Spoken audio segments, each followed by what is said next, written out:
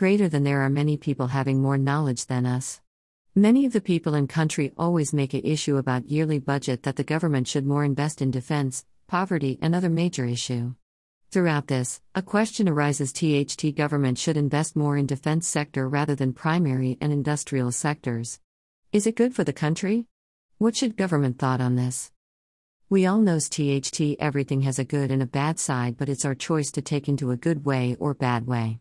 If the government will provide more funds to defense sector, this makes a huge fall in the economy. Its primary and industries doesn't gets fund, rather they will not produce more goods, people demand falls and many more, and the main the taxes became low by not buying the goods. So providing more funds to defense makes an fall in economy.